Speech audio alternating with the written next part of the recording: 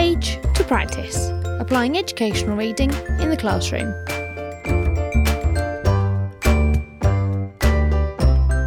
Join in the conversation using #PagePracticePodcast. From Page to Practice is a podcast focusing on the application of educational reading in the classroom. Each episode features one book or article, my reflections and the thoughts of my guests on its use and impact in the classroom. Some episodes may also feature an introduction from the author. Hi and welcome to Series 2, Episode 12 From Page to Practice. Before we dive into today's book, I just wanted to say a huge thank you to you for your support of the podcast so far. This week the podcast has hit 25,000 downloads, and to me that is just incredible. That's an average of about 800 people downloading every episode, so thank you so much.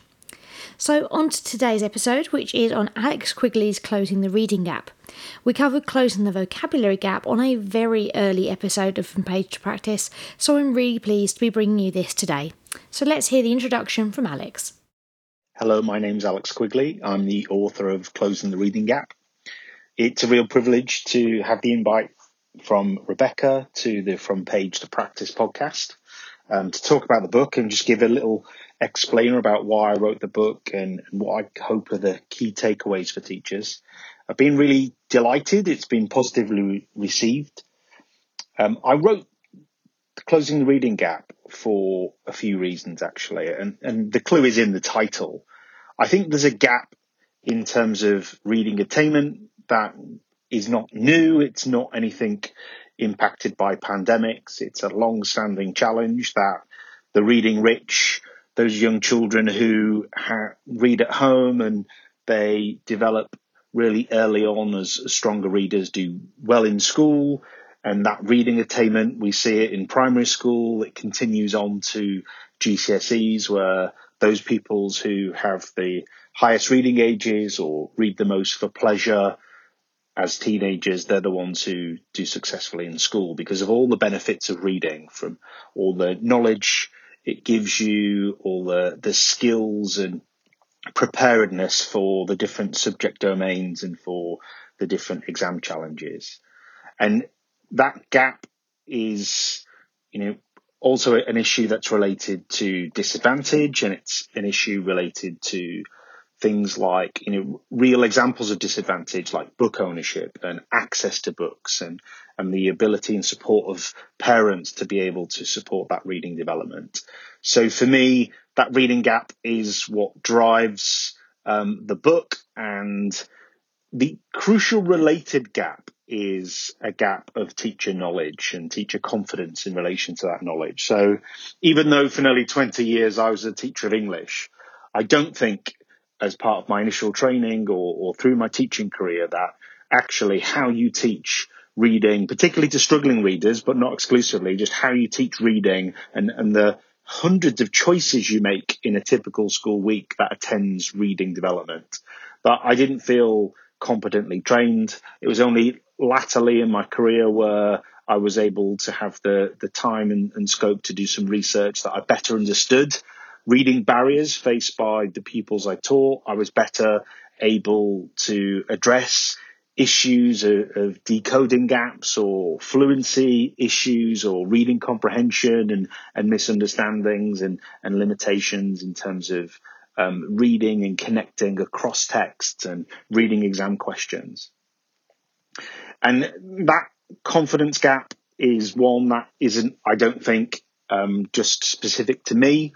We recognise that for primary school teachers, although that reading is fundamental to development, we still have reading wars and we still have debates about how best to teach reading. We still have lots of challenges that we face. And then you get to secondary school and teachers across all different subject domains have a really varied diet of training and really mixed understanding. So from MFL teachers and how you read in a second language, or it might be maths teachers and how you read word problems, or science teachers and how you read that dense academic language of science.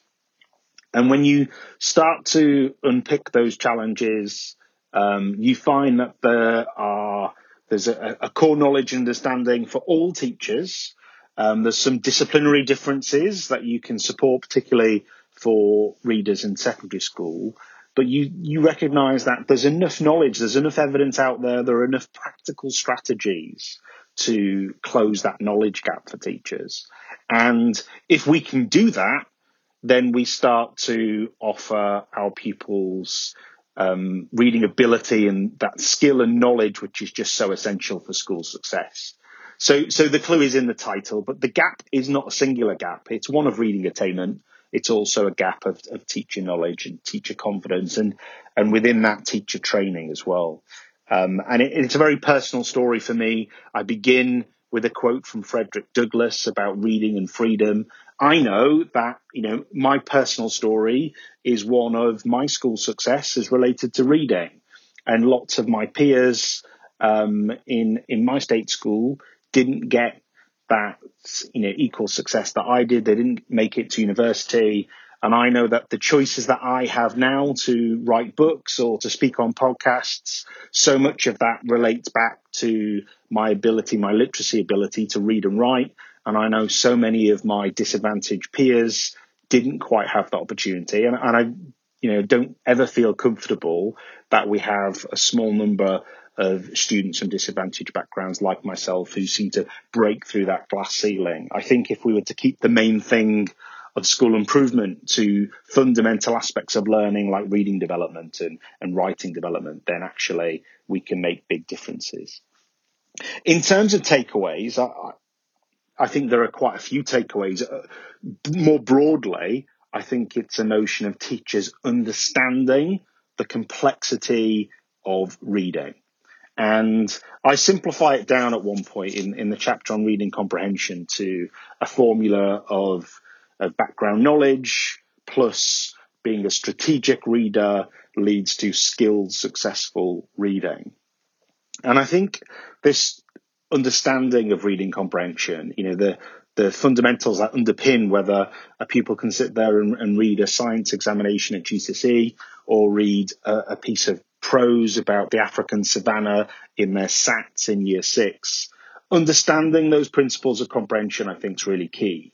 And for me, recognizing how knowledge develops and the different aspects of word knowledge, of generic knowledge, and how you build schema, how you build this connected understanding of the rare language that we embrace and we have access to when we read texts, and then being strategic about that knowledge as well. So one of the strategies I talk about in the book is reciprocal reading, which just has a focus on reading comprehension strategies like prediction and questioning and clarifying, and actually with short, clear, effective interventions and classroom practices around those strategies, we can make quick gains actually.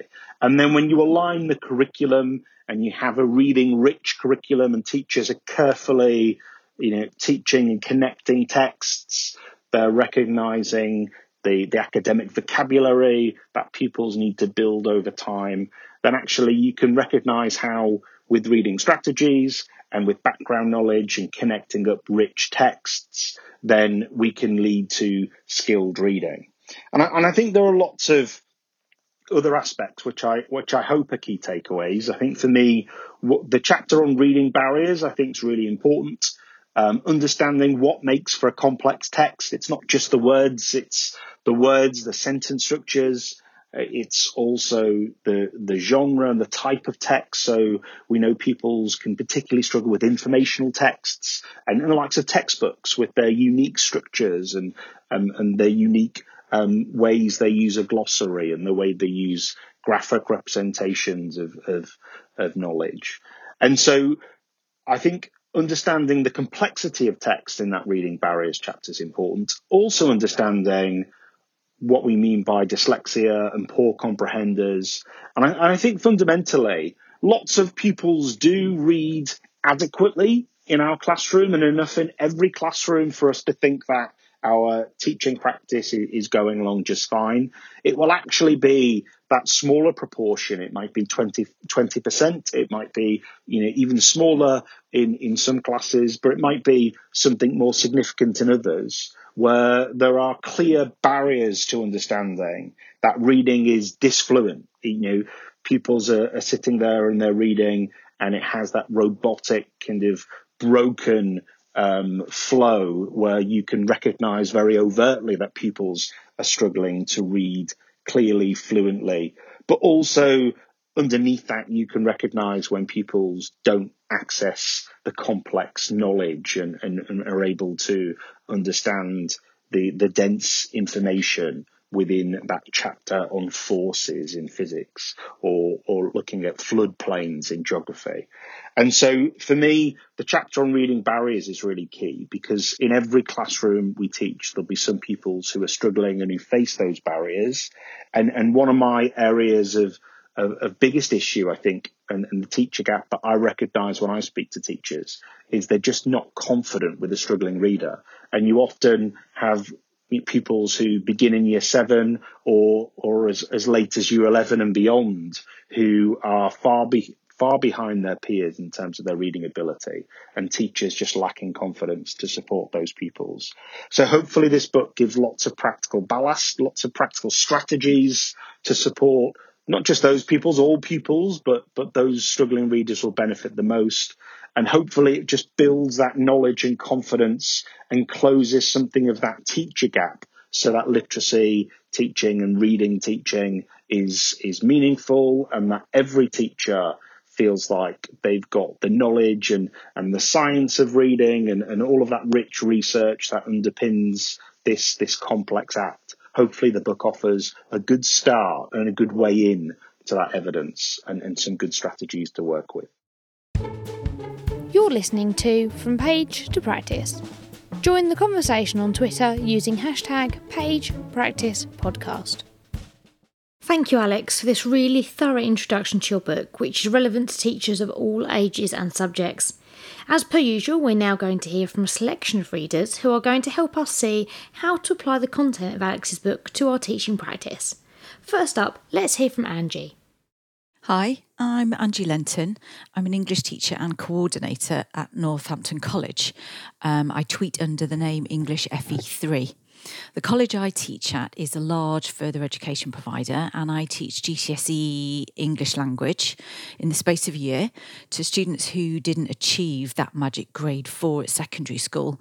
And I also teach GCSE to adult students as well. We only really get a short amount of time, probably around about 10 months, to make an impact for all of our students. And so this year I've made it a personal mission for me to focus on improving the reading skills of all of my students.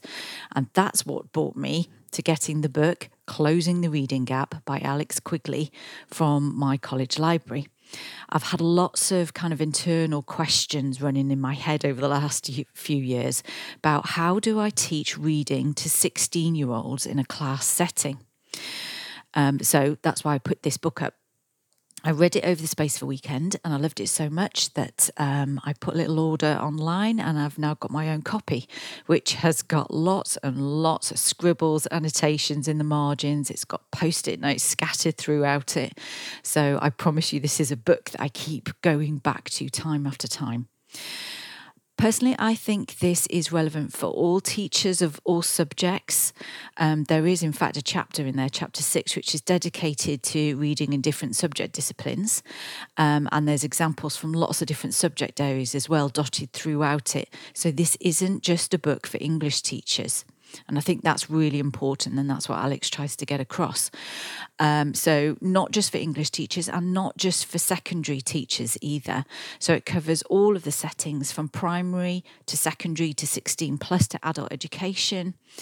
And Alex obviously says that reading is implicitly taught at primary school, and he calls this learning to read, but that says it gets lost when it comes to reading to learn, as Alex puts it, during secondary school and above. So one of the main takeaways from the book for me is those phrases. So we need to learn to read before we can read to learn. I know it sounds really obvious, but when a student gets to 16, that's something you really need to be thinking about. It doesn't mean teaching 15-year-olds the alphabet. It basically means teaching reading by modelling. And that's something that I've definitely implemented in my classroom this year. I now read everything out loud to help students understand.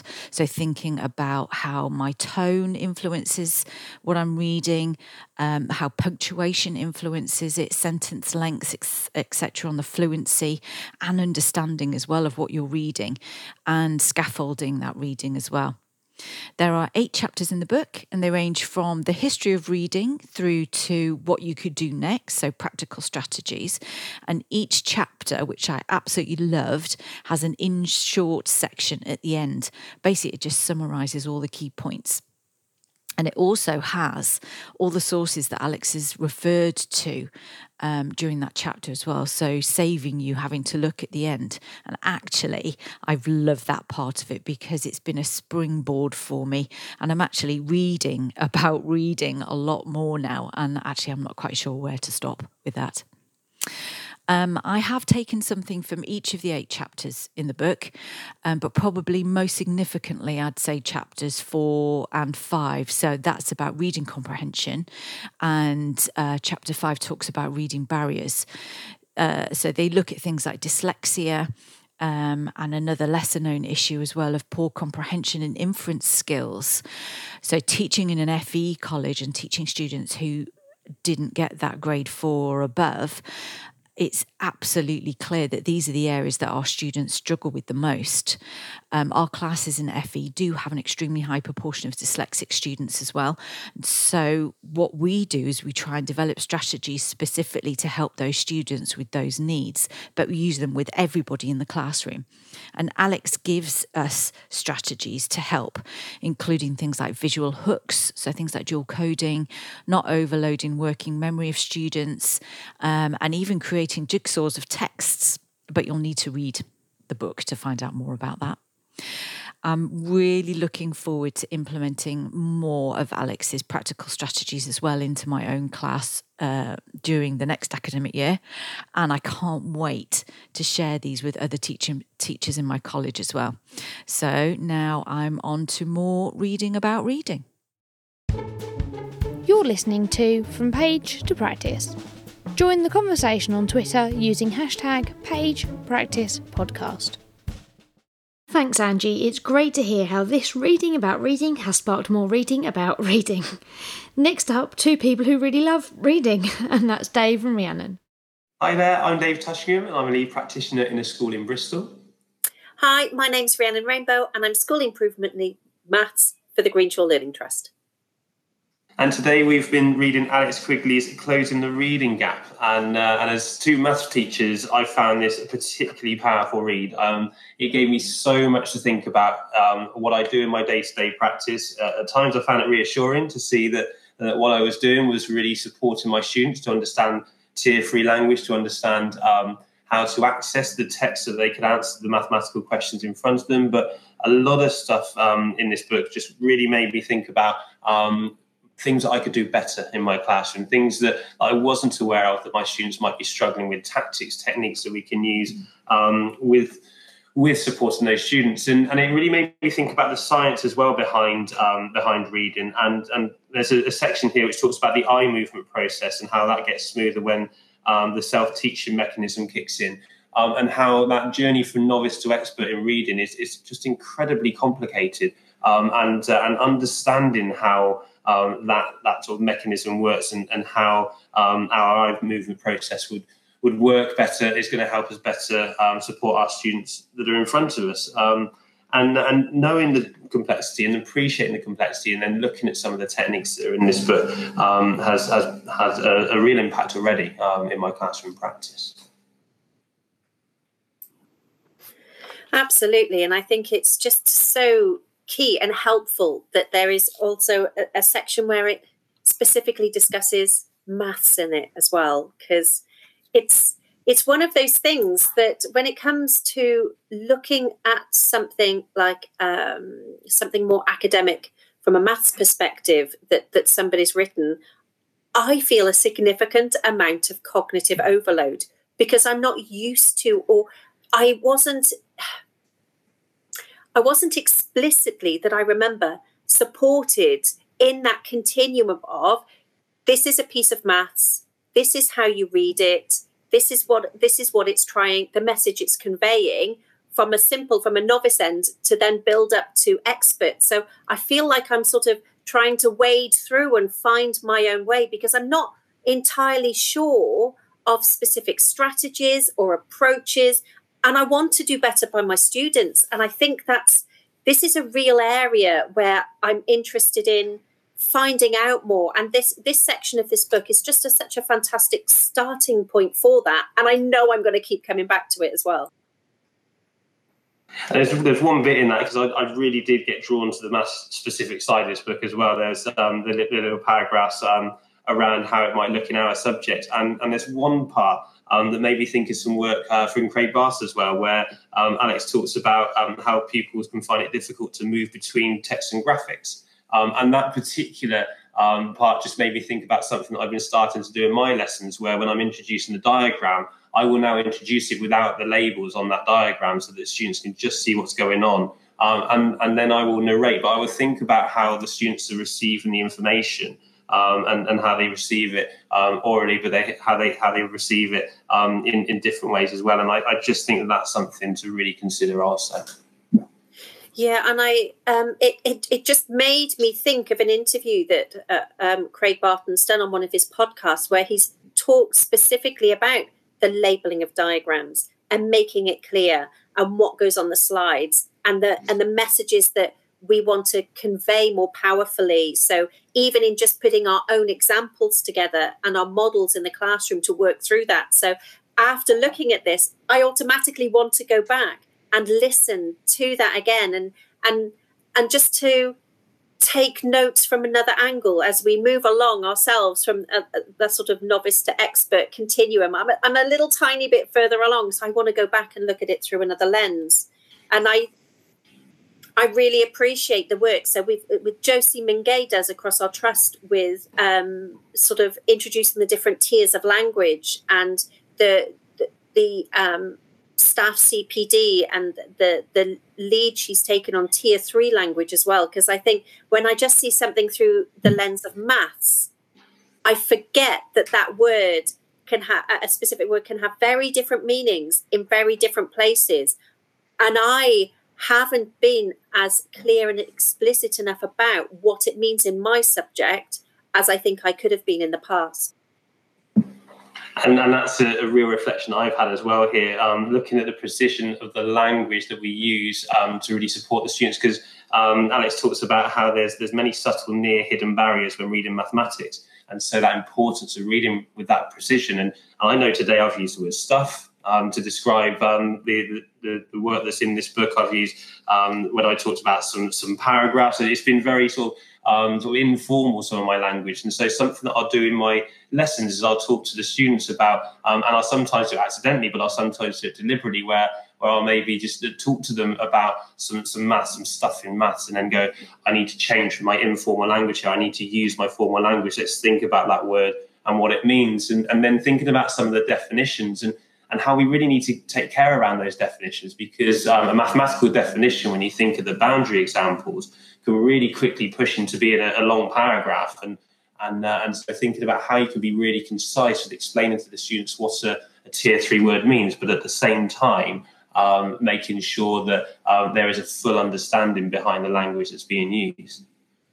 And I wonder if for that, actually, it might be easier, instead of having a long paragraph or a phrase. I can't remember. I think it might have been in a discussion with Peter Mattock. I'm not entirely sure, but where it was, well, how are we going to explain this then? He said, well, what about examples and non-examples? What about showing what it is and showing what it isn't?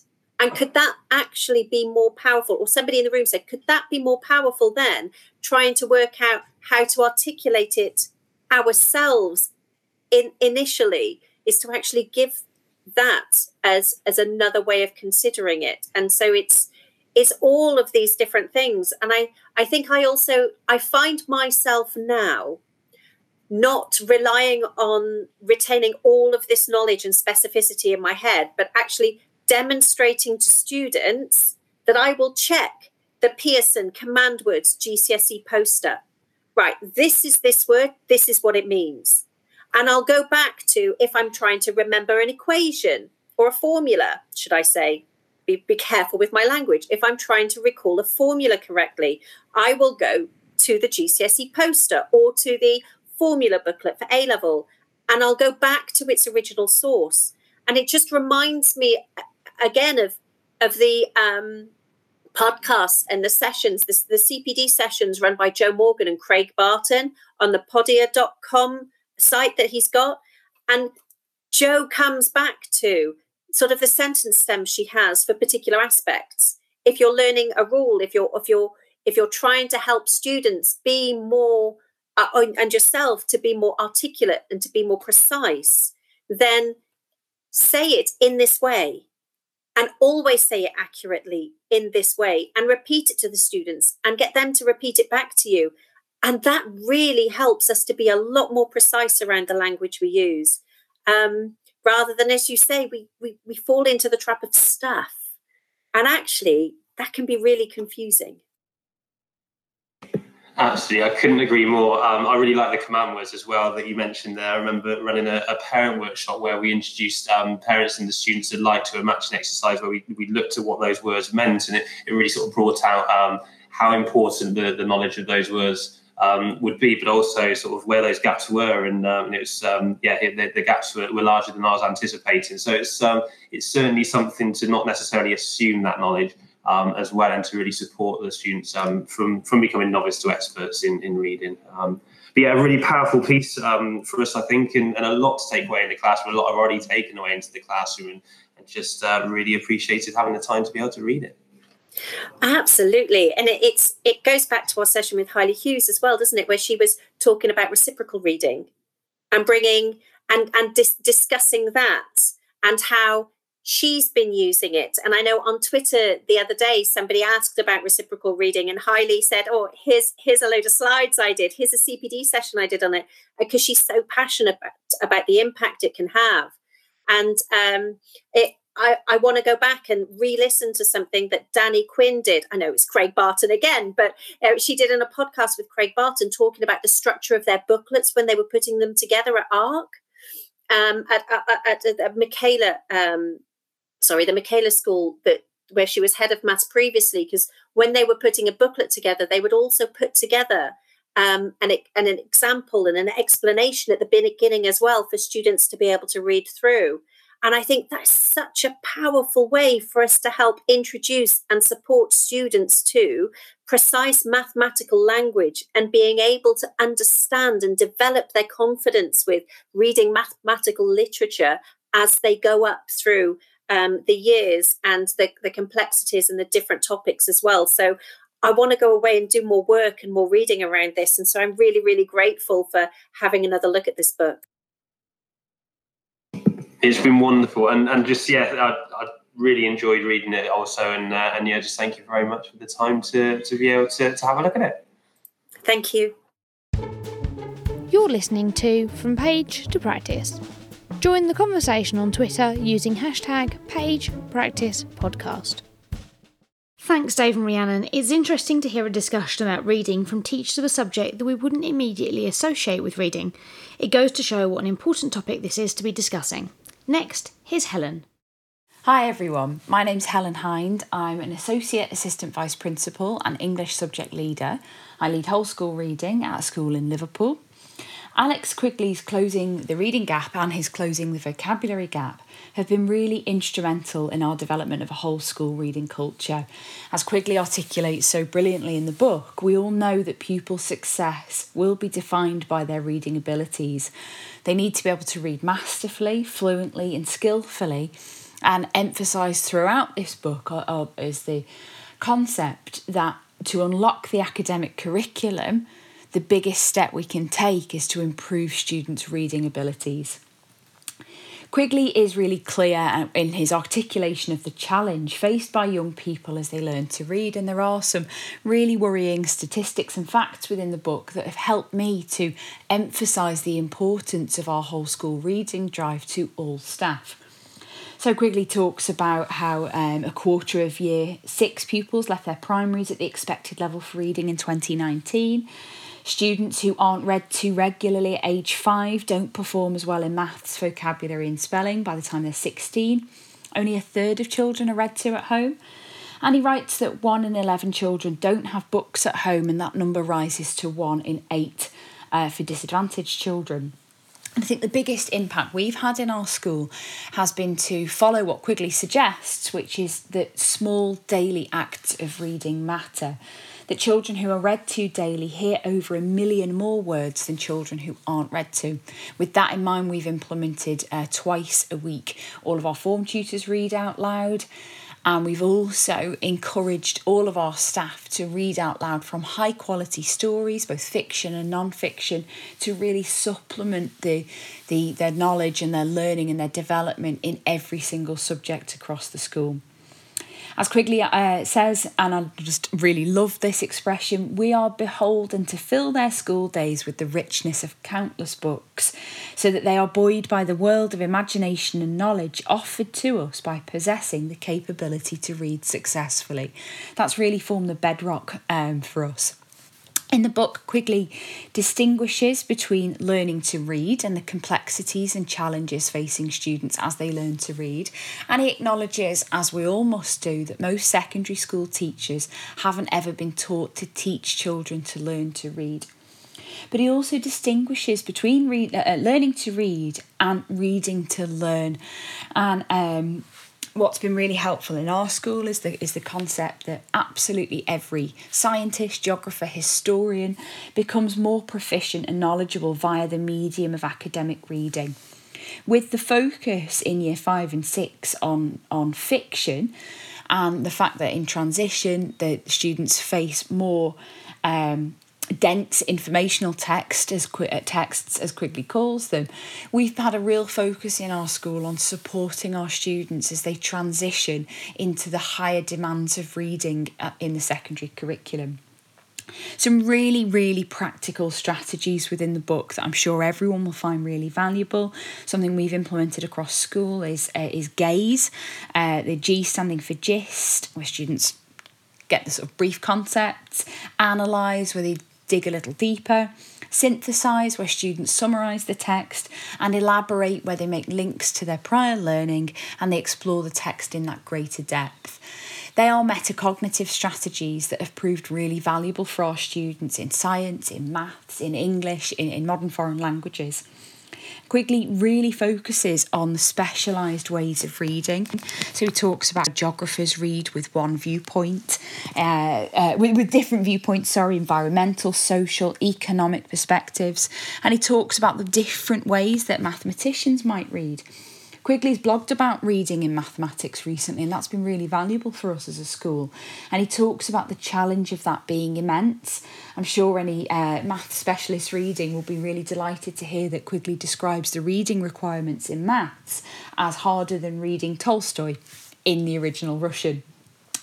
My favourite chapter is chapter 7, where Quigley articulates a range of really practical, easy to implement whole school reading strategies, from changing your reading culture to engaging parents.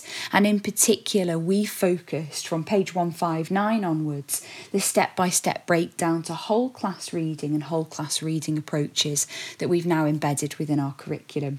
I'd highly recommend Closing the Reading Gap. It's a brilliant book, really, really practical, and we're really grateful that we've been able to use it in the way that we have. You're listening to From Page to Practice. Join the conversation on Twitter using #PagePracticePodcast. Thank you, Helen. I'm glad you also mentioned Closing the Vocabulary Gap. The books, of course, do work really well together. I just have to add a correction that Helen noticed after recording. She said that a quarter of students left primaries at the expected levels for reading in 2019, when what she meant was that they were below these levels. Next up, we're going to hear from Laura. Hi, my name's Laura Aldridge and I'm a head of English at a school in the northeast of England. I'm currently in a secondment post to develop whole school literacy within my school, and it's as a result of that I have read the brilliant Alex Quigley book, Closing the Reading Gap, and I'm just going to share with you some of my thoughts on this book and what I've learnt from it and how it's shaping the approach that we're taking to developing whole school literacy. I'll go through each chapter and explain what the chapter tells us and what was brilliant about each chapter. What I won't do though is go into too much detail, partially because I don't actually want to deny anybody the pleasure of reading this book for themselves. It really is exceptional. But just to give you an insight into the kinds of information and the impact that each chapter had on me as I read it. So I'll start with the introduction. So one of the things that was really obvious in this introduction was just the overall importance of reading and the significant role that it plays in a child's educational career, right from early years provision right through up until the heavy demands that they sometimes encounter in those A-level and post-16 subjects. But it went a little bit further than that in the introduction. There was a brilliant discussion of how reading is the master skill of school, yet teachers largely are untrained in teaching reading and they don't recognise the reading demand that faces the students, which I thought was a really interesting observation. As an English teacher, I deal obviously quite a lot with reading and with texts, and it made me very much aware of my own lack of training in reading. And again, that was one of the things that made me really interested to explore what the rest of the book had to say. It talked about the transition from Key Stage 1 and Key Stage 2 when children are learning to read into Key Stage 3, where children are reading to learn, and the nature and the variety of reading that students encounter changes hugely, and again how quite often that's unaccounted for and not explicitly addressed in that Key Stage 2 to Key Stage 3 transition period. And there was an interesting notion about how schools and individual teachers can sometimes unknowingly strengthen the reading barriers because of their over-reliance on chunked text, on PowerPoints, or heavy curricula that is not logically sequenced or not coherent across a whole school, and the reliance on assessment, or the focus on assessment and the necessity of it at all key stages. So as an introduction, it was quite striking, it was quite powerful, and certainly made me think, even as an experienced English teacher, that I actually didn't know very much about reading, and that perhaps by the end of the book I would know a heck of a lot more, which I did. The next chapter is called A History of Reading, and this was really good just to kind of contextualise how reading as a form has developed from something that was initially meant to be performed and is now something that we see our teenagers scrolling away on their smartphones and their electronic tablets, and how throughout much of history the majority of the general population have been illiterate, and it's only in the last few hundred years or so that that's shifted, and therefore our understanding of reading and our ability to read it's quite fragile, and it's still emerging, it's still developing, and it matters. It really matters that we are developing a literate population. Chapter 3 was a scientific eye on reading, which again was a real pleasure to read, and it focused on the scientific and technical aspects of learning to decode, learning to pronounce words, inferring what those words might also mean and might also be saying comprehending not just individual words, but also how we comprehend from sentence to sentence, how we comprehend from the beginning of a text to the end of a text. And it was also very good at dealing with the complexities of the English language and how that adds to that challenge, that scientific challenge of decoding. Chapter 4 was reading comprehension, and how comprehension is ultimately a bit of a goal for reading, but it's an effortful process because it requires the reader to bring with them a heck of a lot more than just the ability to read words on a page. It requires background knowledge. It requires the students' ability to make inferences, to decode idioms, to understand when the language that they're reading is figurative. It requires an understanding of 95% of the words in order to be able to comprehend the text as a whole, so the importance of vocabulary. But then there was some really explicit pointing out of pedagogical approaches like skimming and scanning, rereading, explicitly drawing attention to glossaries, how to summarise and write good summaries. And what I thought was really brilliant about this chapter was the fact that Quigley explicitly points out to us that these are pedagogical approaches, in the same way that that's exactly what we should be doing in our classrooms. We should be explicitly pointing out what strategies we can use to encourage our students to decode and to comprehend, and to monitor their comprehension as well.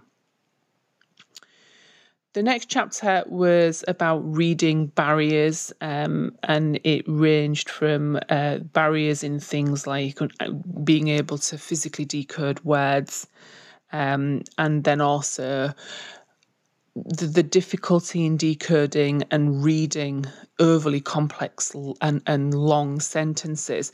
But then the reading barriers along the lines of text types, and the fact that when we read fiction, there's a sense of that being slightly easier for students because we bring to it an understanding of character types and narrative structures and an emotional literacy that is more evident in fictional texts than it is in non-fiction, and more information texts that you might maybe find in, say, for example, a science textbook, and that posing a barrier because we don't have those tools to decode all of that implicit information that we can when we're reading a fictional text.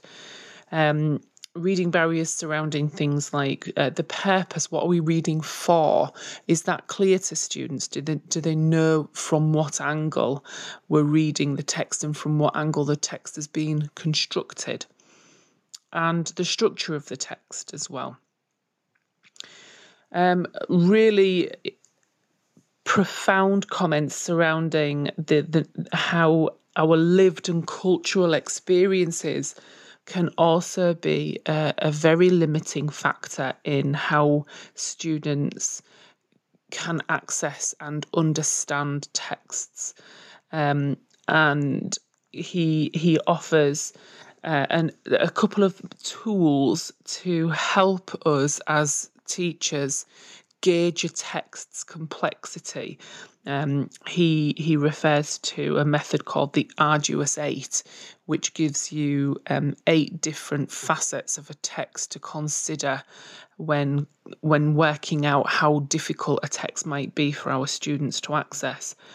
And also something called Tennant's Ready Reckoner, which again is a lens through which to view a text, which would give us a very quick way of gauging how challenging a text might be for our students.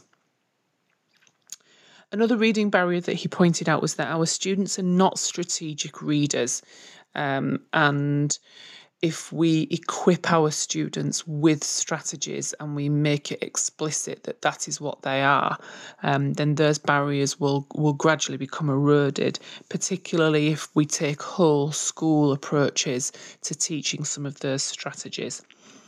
And there was a brilliant, one of the things I remember most, I think, from this chapter was a quadrants diagram which showed the 4 different areas of reading ability that a student might find themselves in. So a student could be a decent word decoder but a poor comprehender. And a student might comprehend words quite well but just struggle in actually understanding them, and that's probably something that I would share with the whole school as a way of highlighting that there are a range of barriers that our students are facing when they are reading and accessing reading texts. The last 3 chapters, however, are the absolute game changers.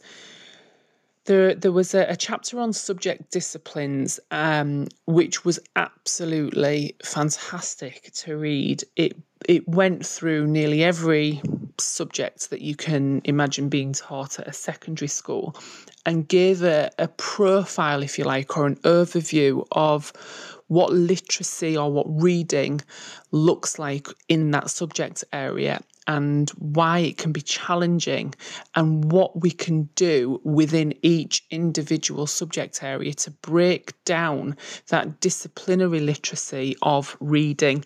And for me, as an English teacher, but also as a member of staff who is currently seconded into this role of developing a whole school literacy strategy, that was absolutely invaluable, this chapter, because I felt like it opened my eyes to the complexities and the nuances of reading within each individual subject. That obviously, as an English teacher of 15 years, I know what reading looks like in my subject, but to be able to appreciate what reading looks like in other subjects was really great. And I can see myself in my current role of leading on whole school literacy, referring to this chapter on subject reading over and over again, and using it to inform staff training on subject specific reading.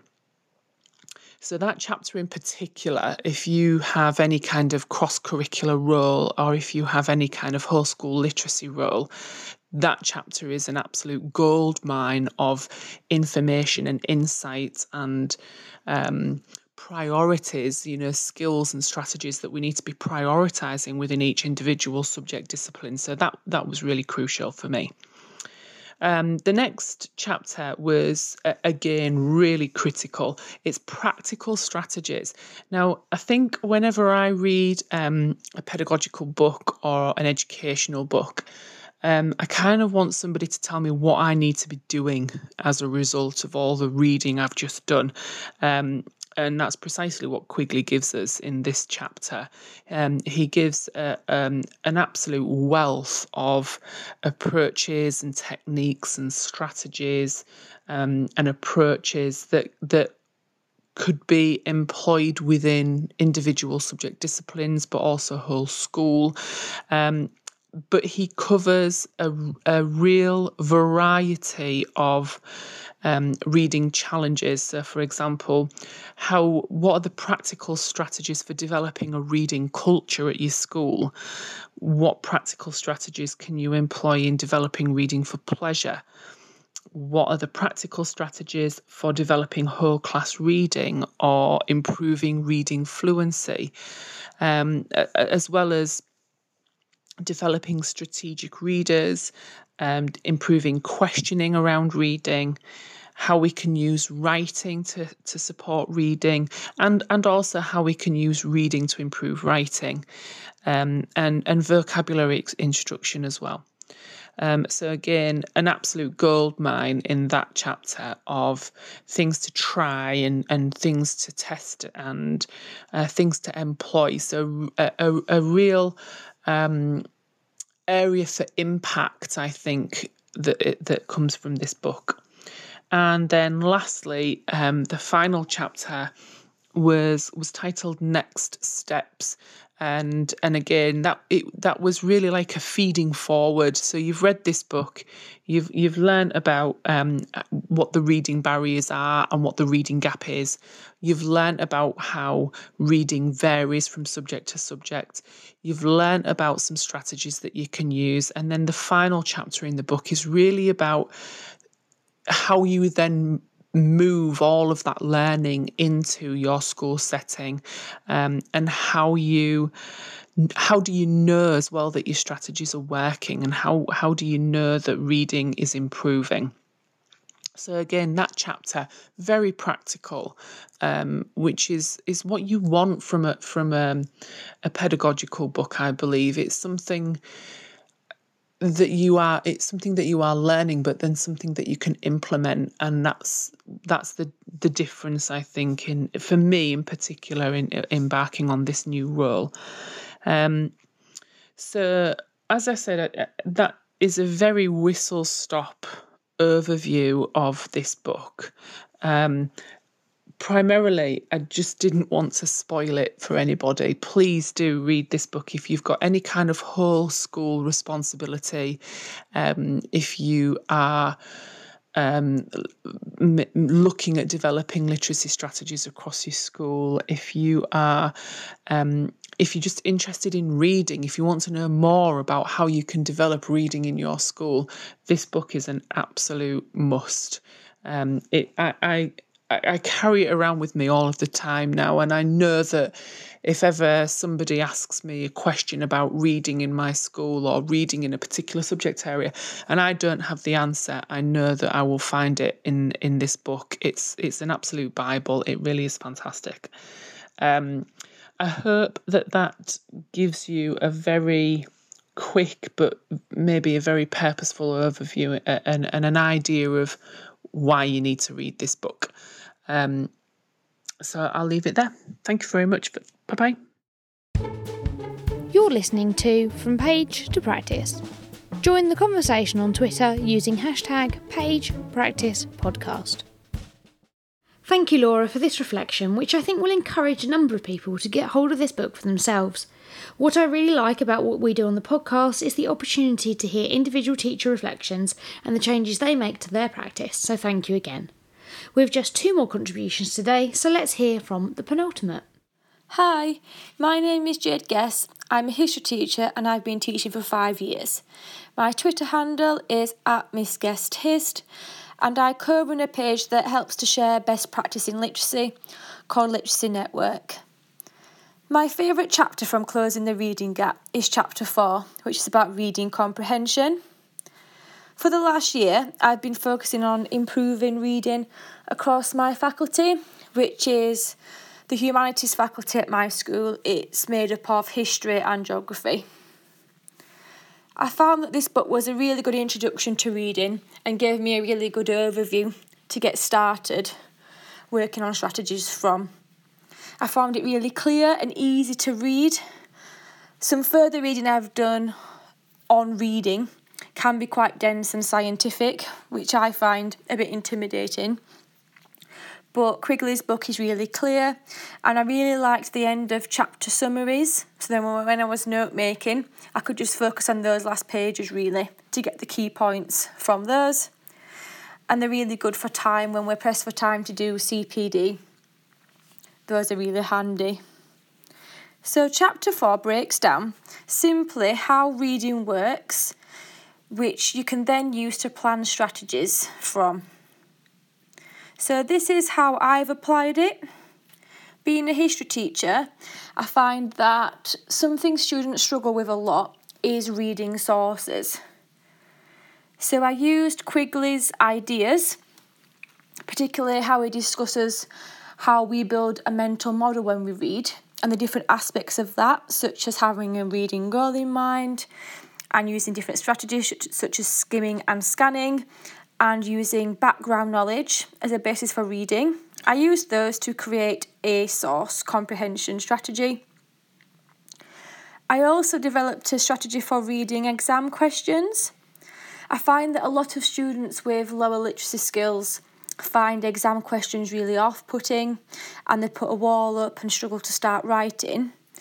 So I developed a strategy using the different points I just mentioned that Quigley raises. And I found that it's had quite a big impact already. Students now have some simple steps to use to break down a complex exam question, and then that gives them the confidence to then get started writing. But it's really important, I found, that you repeat it a lot in lessons and embed it. So overall, I really recommend Closing the Reading Gap as an introduction to reading. It's a really good overview of reading and the different aspects of reading, and a good basis for further reading if you're interested in developing your knowledge of it. If you would like to do further reading, I would recommend work by Timothy Shanahan, which you can find online, especially his article about disciplinary literacy, which is good for applying literacy specifically to your subject, because, as Quigley mentions in his book, that's an important aspect of reading, and the Reading Rockets website. If you want to read more about the strategies that I've discussed, I've written about them in my blog, which you can find on my Twitter page @MissGuestHist. You're listening to From Page to Practice. Join the conversation on Twitter using #PagePracticePodcast. Thank you for your clear and focused contribution. Finally, let's hear from Simon. Hi, my name's Simon Warburton. I'm the principal at Ely College in Cambridgeshire, and I wanted to contribute to the discussion about Alex Quigley's book on Closing the Reading Gap. I thought it was excellent, and I've read a number of educational books over the past couple of years, but this one is really one that, as a teacher of 20 odd years and a parent of 2 young kids, and as somebody who is an avid reader myself and just consumes a huge number of books, it really made me think and reflect a lot about my own personal experiences as a reader, as a student, and now as an educator, but also what I need to look at in terms of priorities of post-COVID pandemic and what we do to really support students with their engagement, and really reflect on what I see in lessons and when I have conversations with teachers. I think one of the things that many things that really surprised me, just how little I know about the challenge and the complexities of reading. And I've obviously just taken it for granted as somebody who really enjoys reading, and there's no memory or recollection at all of what it was like as a student to struggle with reading, and what I now know to be decoding and making sense of the pictures and understanding the wider sense of linking experiences and comprehension. And I really needed that kind of jolt from going through the book, just to realise how much of a challenge. And even when I worked with my children with reading for them, and I was really aware of the importance of reading to them every night, and both my wife and I made a huge point of reading to both kids, every night. We really enjoyed that process, but don't really remember, my children particularly struggling, but I think that's largely because of the amazing work that the primary schools do. So even though I felt that my wife and I played a key role in supporting our children learning how to read, I would be very hard pressed to sit down and kind of come up with a clear path of how do you actually support students and children and teach them how to read. And now somebody who, has been teaching 20 years and now just in my first headship post, that challenge now about what do we do as leaders to really address the challenge and complexity about reading and make sure that students are supported, whilst also being mindful that staff obviously want to teach through their subject material and need to focus on that, but realising the importance that closing that reading gap and teaching students strategies on how to read and comprehend will be a massive vehicle and key success in making sure that they understand the disciplinary knowledge that they need. I think the many things that I took from the book, I mean, I tend to take really good care of my books. This is one that I've scribbled all over, which is a good sign, honestly, and something that I hope Alex feels very proud about, that he's produced a canon of work that really made me think lots after each chapter. I mean, one of the main things that really took my breath away really was thinking about PowerPoint and how we've had so much work and focus so much on dual coding and cognitive overload, and we've really thought to distill our PowerPoints and come up to a point where actually now teachers produce some really high quality PowerPoints with key bits of information on there. But are we actually making it even harder for the students to read because we're producing material for them in front of them where we really are chunking the key text down? And when was the last time, I'm reflecting as a science teacher and a computing teacher, that I give them a huge piece of text just for the challenge of you have to kind of interpret this and read for information and what reading strategies that they've got, and how do they develop as a reader and as a more effective learner than just me isolating what the key learning objectives are for the lesson and breaking that down for them. I think that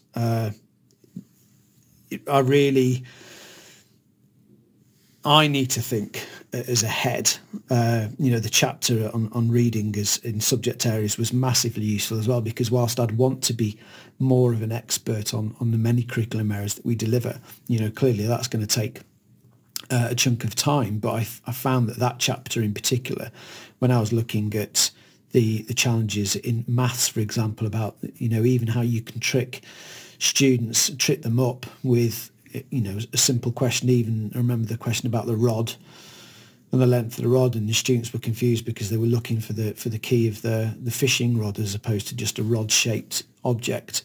And you just think of the distraction that they're totally not able to answer the mathematical element of the question just because they're tripped up with the conceptual meaning and comprehension. And that really surprised me, and I thought, well, actually, how do we make students more aware about their background knowledge and flag up? I'm sure the maths teacher at the time would have focused a lot about the orders of operation and the elements that needed to be focused on. Not necessarily did the students all understand what rod they were talking about, and we know what students are like for getting fixated on the weirdest part of information within a text.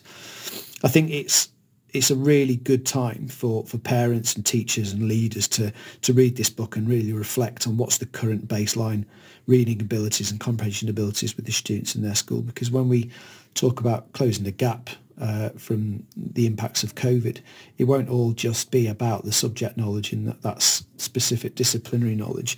It will be about, what's the impact of students being sat in front of their computers for 5 hours of remote learning that means they're less likely to want to pick up a book afterwards. How do we build into our lessons, the real challenge of taking a page of some complex textbook material, knowing that it's challenging enough for students at the right level and providing the right degree of challenge, so we can teach them how to extract information from a page, as opposed to breaking things down to such an extent now where we're taking that cognitive challenge out and focusing really on the topic area. We're actually making it more difficult for the students in the long term by focusing on the minutiae of the details. So there are lots of things that I've taken away that will form my future planning in terms of how we raise the awareness about this. But I think it's a fantastic book for people to read, and I really want to pass on my huge thanks to Alex for producing such a fantastic book and a huge contribution, and we'll look to do our bit to look at what we can do to support reading, that love of reading for students, particularly in the school I work at and within the wider trust as much as possible. So a huge thanks, Alex. You're listening to From Page to Practice. Join the conversation on Twitter using #PagePracticePodcast. What an amazing collection of contributions we've had here today. I'm very grateful to you all. In 2 weeks' time, the selected book is Symbiosis by Kat Howard and Claire Hill, and as per usual, I'm still on the lookout for contributions, so please do get in touch. As ever, your feedback is really appreciated, especially via reviews on iTunes or other platforms, or my Buy Me a Coffee link, which can be found on my pinned tweet @PagePracticePod. That's all for now, and I'll be back in 2 weeks with Symbiosis. Thanks. You've been listening to From Page to Practice. Don't forget to join in the conversation using #PagePracticePodcast. Alternatively, to suggest a book or article, or volunteer to contribute to an episode, visit learninglinguist.co.uk/Page Practice Podcast. Thanks go to Kevin MacLeod of Incompetech.com for use of the tracks Cheery Monday and Fuzzball Parade, which are licensed under Creative Commons.